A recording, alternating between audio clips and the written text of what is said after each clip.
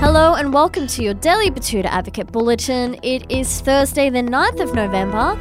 Effie Bateman here, and our headline reads, "So it's proper fuck today," asks Optus user who just assumed she was in one of the 350,000 black spots. A local woman yesterday learnt that she probably won't be getting any telephone reception. After arriving in at her work, which was not powered by Optus, Lily Huxton learnt that her telephone provider was completely down.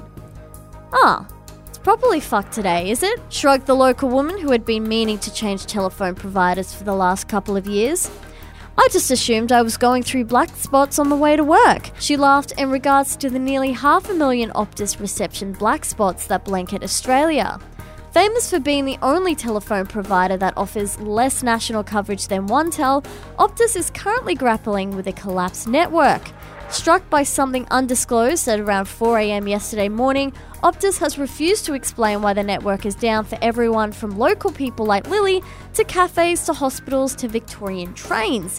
The massive fuck-up has also left some people simply fuming, while others have had their livelihoods cut off until the service comes back online.